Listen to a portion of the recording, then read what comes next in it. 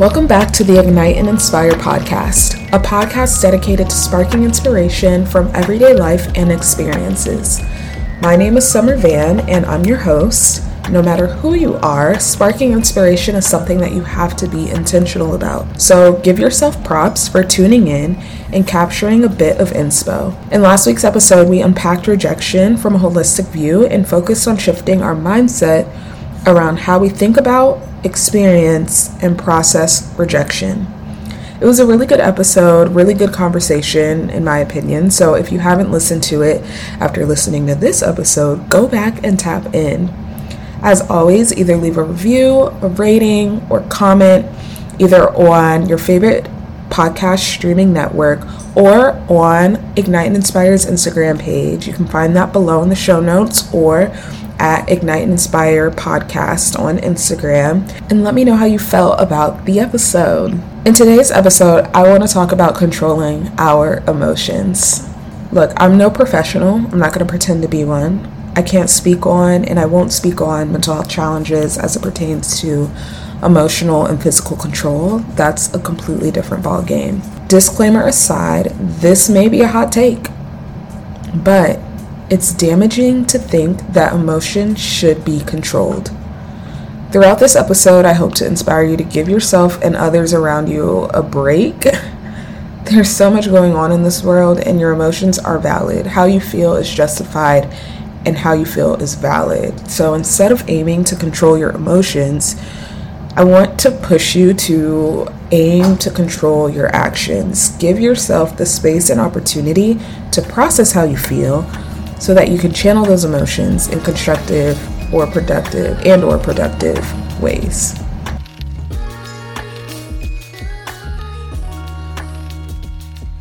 In 2021, I noticed my patience significantly decrease. Painting the picture a little bit, we had just came out of 2020 quarantine. My senior year was nothing like I'd imagined it to be. I had worked throughout the summer before starting my full-time, meaning I never really rested in the transition between college and corporate.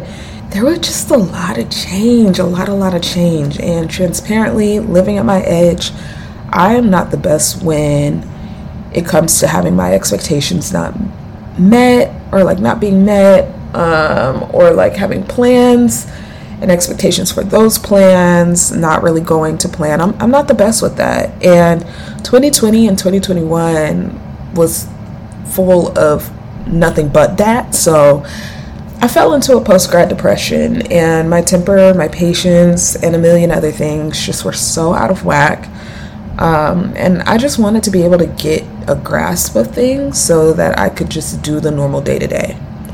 During that same time, I also saw a new therapist who posed a really thought-provoking question amongst many that honestly shook my world. For context, I'd wanted to get a better grasp of my emotional response to all of these situations, all of these changes occurring in my life, and I just couldn't do it by myself. So he straight up asked me, why do you need to control your emotions? Now, I'll be honest, the first couple times he asked me, I didn't get the point he was trying to make, and honestly thought the question was quite stupid, because my entire life I knew why I needed to control my emotions. You control your emotions so that your emotions don't control you, so that you are showing up as your best self in the world, or whatever it may have you. But I appreciated him for repeatedly asking me that question, session after session, because the more he asked me, the more it pushed me to actually think about it a bit deeper. Now, I'm gonna pause for a sec, because I want you to take the opportunity, take the time to think about the question and think about what your answer is. What does it actually mean to control your emotions? Seriously think about it. What does that mean, and why have we been programmed to think that that's something we should do? Is it the emotion that we need to control, or is it the action that we decide and that we choose to take based on how we're feeling, what emotions we have, etc., etc.? I came to realize that a part of me was villainizing the emotions that I had, labeling certain emotions as good or bad, like it's a bad thing to be angry or sad, but it's a good thing to be happy. And without the context of a situation, those arguments sound neutral, but within context could drastically shift the scenario. For example, if I were to say that I am so sad that my best friend got a promotion, then it shifts your perception without even getting to the true understanding of why. I could go down a rabbit hole with that one, but the crutch of it is, by me villainizing my emotions, that is determining that some emotions are good, some emotions are bad, some emotions I shouldn't have, some emotions I should have, I was shaming myself for how I felt and almost depicting this like cookie cutter Disney princess experience of how life should operate. I was also almost like denying that what I was feeling was actually true. I wanted this like picture perfect experience so bad to where I was trying to train myself to and program myself to only have good experiences in life, that I should only be happy, things should always be okay.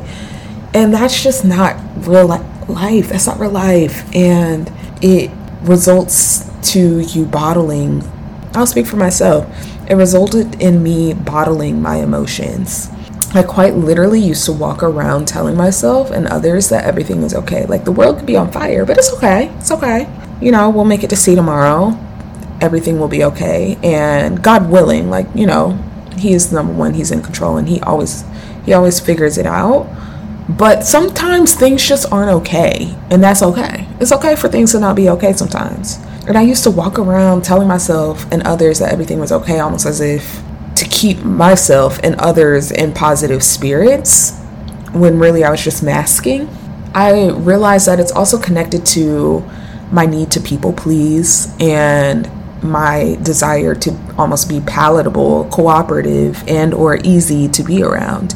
This, of course, led to me bottling a lot of my emotions, but my recovering people pleasers can attest that this becomes extremely tiring. It's tiring remaining neutral in situations. It's tiring being palatable. It's tiring masking how you really feel to keep the spirits high and be the world's sunshining grace or whatever, doing whatever it takes to keep the tides at bay. It's draining. It's exhausting. And though that was like a really low period in my life, I appreciate having gone through that experience, because I needed to learn to stop putting a band-aid over my emotions, and I needed to learn how to identify, recognize, and acknowledge them so that I could determine how I wanted to react, and furthermore, react in a way that wasn't self-deteriorating, and also be okay with my reactions. Separately. I remember growing up and seeing so many people around me, girls, but especially boys, being scolded for being angry, like sent to juvie or anger management centers or detentions or mental health centers or whatever it may have you, instead of actually being offered the support that they needed as developing human beings. Children aren't wrong for feeling how they're feeling. They're not wrong for being upset or angry or confused or whatever it may have you. They shouldn't be punished for expressing their emotions in the only way that they know how to, and the only way they've seen represented in their life. Nonetheless, this is a whole separate conversation, and there's so much to unpack there. I'd now like to transition and make this a more actionable conversation. Let's talk about tips that can be taken to tap into our emotions a bit further so that we can be more aware and in control of our actions to garner productive and or constructive outcomes and responses. Number 1, name your emotions or symptoms and do your best to label them. This sounds a bit intuitive, but there's something so powerful about verbalizing how you're feeling, calling it out by name, like with your lips, with your mouth, and putting them into the atmosphere. Around the same time, I was introduced to an emotion wheel. If you're new in this process of really tapping into your emotions and trying to understand them, an emotion wheel is a great way for you to identify how you're feeling by selecting a basic feeling and further exploring what you may be actually feeling. I'll post a few on Instagram on the Ignite and Inspire podcast Instagram page for your reference, but this allows you to make what you're feeling real and to actually put a label on whatever is going on inside your mind, body, and spirit. Number 2, I'd remember that your behavior may be deceptive. Sometimes our actions are positive reinforcers or reinforcements on behaviors that we don't love or want to happen, and vice versa. We may be rejecting or denying behaviors that we really actually want to happen and to continue. So it's important to recognize and take the time to yourself to identify what you're feeling and ask yourself if those feelings are in alignment with what's actually happening or how you're responding, because sometimes our actions are a bit deceiving.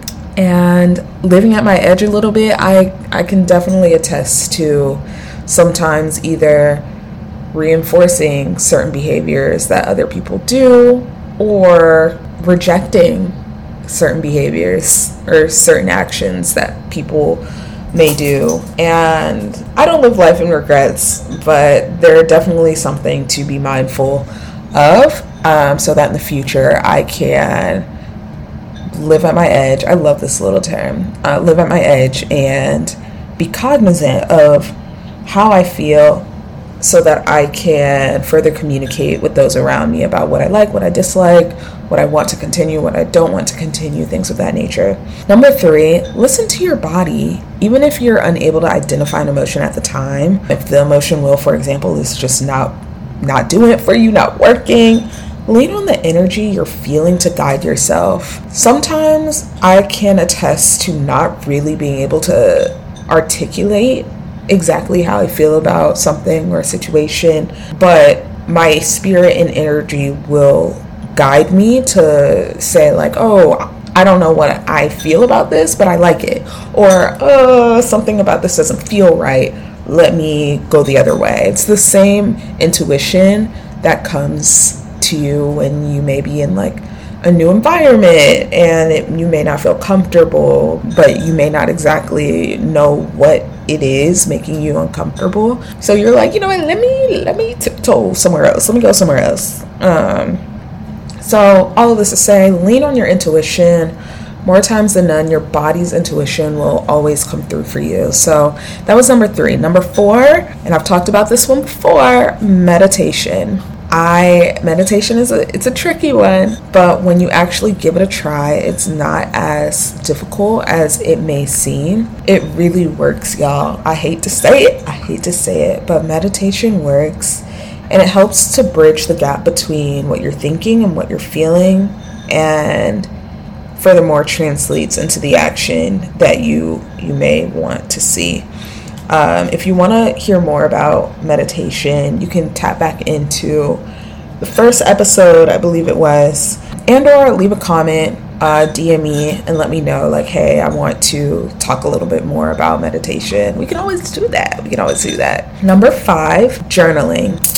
I'll be the first to say that I am not the biggest fan of pen and paper journaling. Not that I think it's a horrible method, but for me, I struggle putting pen to paper my thoughts. However, journaling is not just exclusive to pen and paper documentation. There are different ways to document and journal, and you should try different methods out to see what works for you. Whether it be making like video diaries or audio diaries or jotting things down in your notes app or having an actual diary. The common theme here is you allowing yourself the space to get whatever is floating around in your heart, mind, and spirit out. The other thing I really like about documenting or journaling your emotions or thoughts is that it allows you to track trends, and over time you'll be able to see like, oh, back in August I was triggered by this experience, or I felt this way whenever such and such happened.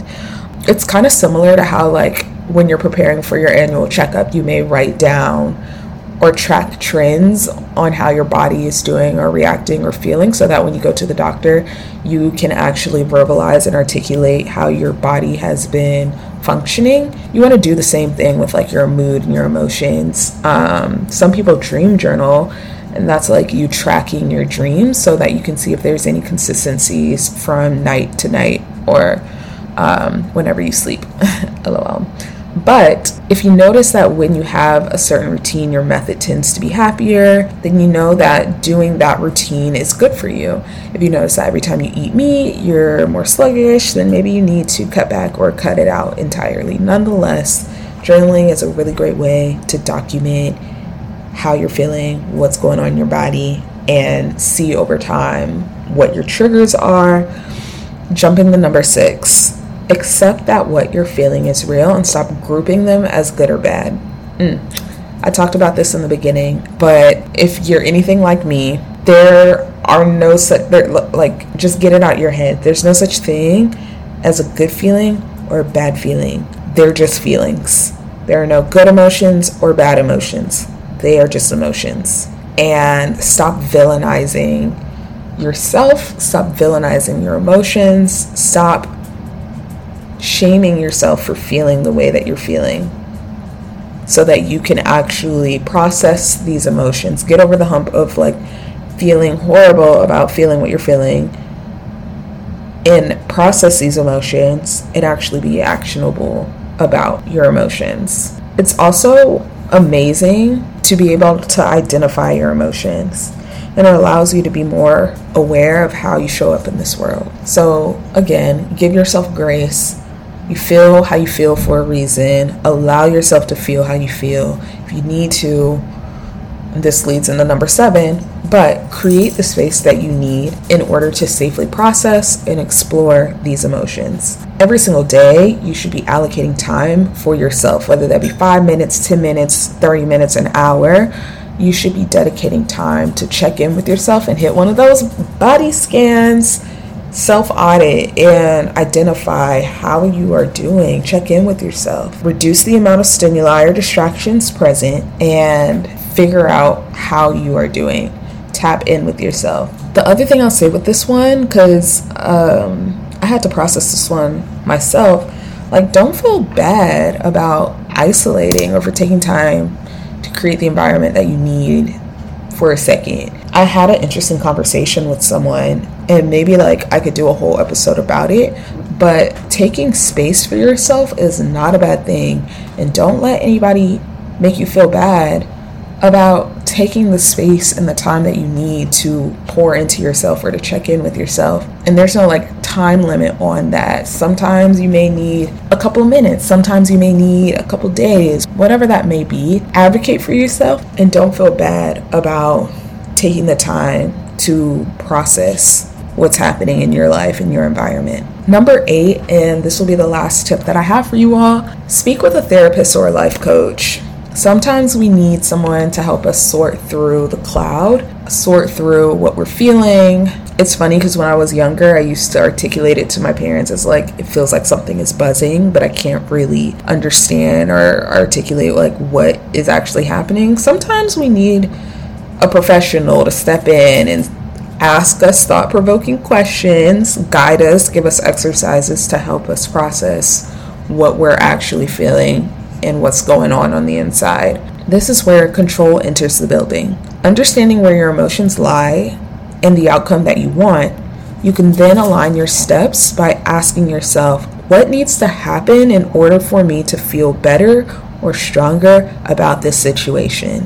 What's within my control? What's outside of my control? And what can I do to turn the situation around and feel better than I currently do right now? After you've answered those questions, you've identified how you're feeling, what you're feeling, why you're feeling it, and you've taken the time to assess your options, figure out what can be done to turn the situation around, lay them out, and determine from there, remembering that no reaction is also a reaction in and of itself. You also may want to consider ways to channel your emotions so that you can release this energy. And that may mean playing a sport or working out, devoting time to a craft, getting closer in your spirituality, dancing, singing, meditating. Don't be afraid to test something new or try something new, because you might find greater release trying something else than what you're currently doing. It's also important to remember, and my cousin Kendall actually gave me this insight, but life is filled with choices. Every single day we wake up and we make choices, even if it's as little as the choice and the decision to snooze our phone or snooze our alarm when we wake up, the decision to get up on time, the decision to eat breakfast, the decision to take the train instead of walking to work. Life is full of choices, and though we can't control how we feel, we can always control how we respond. Knowing that, we have to take accountability for our actions and how our actions make other people feel. One of my favorite quotes by Maya Angelou: I've learned that people will forget what you said, people will forget what you did, but people will never forget how you made them feel. It's so powerful. It's something I say to myself. Like that last part, people will never forget how you made them feel. That last part, it always hits different. Say that one, if not every day, every other day. And I don't think she meant to encourage like people pleasing, but rather encourage people to be mindful of how our actions make others feel. Speaking for myself, my emotional memory is so strong, y'all. It's probably stronger than my actual like recollection of events. And I know you're probably like, Summer, what? Like, huh? But my memories are tied to experiences that had a lasting or significant impact on me emotionally. Like, our brain stores only so much information. I hate to break your bubble. We can't be Einstein. We can't know all the things. But my brain tends to recall most frequently experiences that had a strong emotional impact on me. Nonetheless, this topic or conversation makes me think about how I pray to guide my kids to be so in tune with themselves and God, their spirituality, that they guide their footsteps based on the decisions and the outcomes that they want rather than what others want. Living their lives for themselves and not for others. I want their connection to be so strong with their spirit. I pray that that's God, but I would want them to make that decision for themselves. But I pray that their connection is so strong with their spirit and with themselves. That's something that no one can take from them. But in order to do that, I have to do it for myself. I have to be the model for them. So alas, we're going to continue to work on ourselves. We're going to continue to grow and develop and to have these inspirational conversations, thought-provoking conversations, and I hope that this platform inspires you to do the same.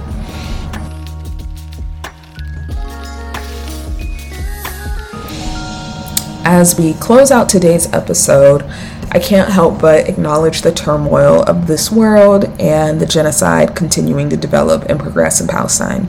I'm praying for those fighting for their lives and for those who aren't even given the choice or the opportunity to do so. Through all of this, we can't lose our hearts and humanity to the world. We can't just give that up. And additionally, we all need to be mindful of what we consume, how we consume it, and the impact of what we're consuming on our mind, bodies, and spirits. With that being said, in this episode, we explored our understanding of emotional control and discussed ways to grow our personal connections with ourselves so that we can channel our emotions in productive and constructive ways.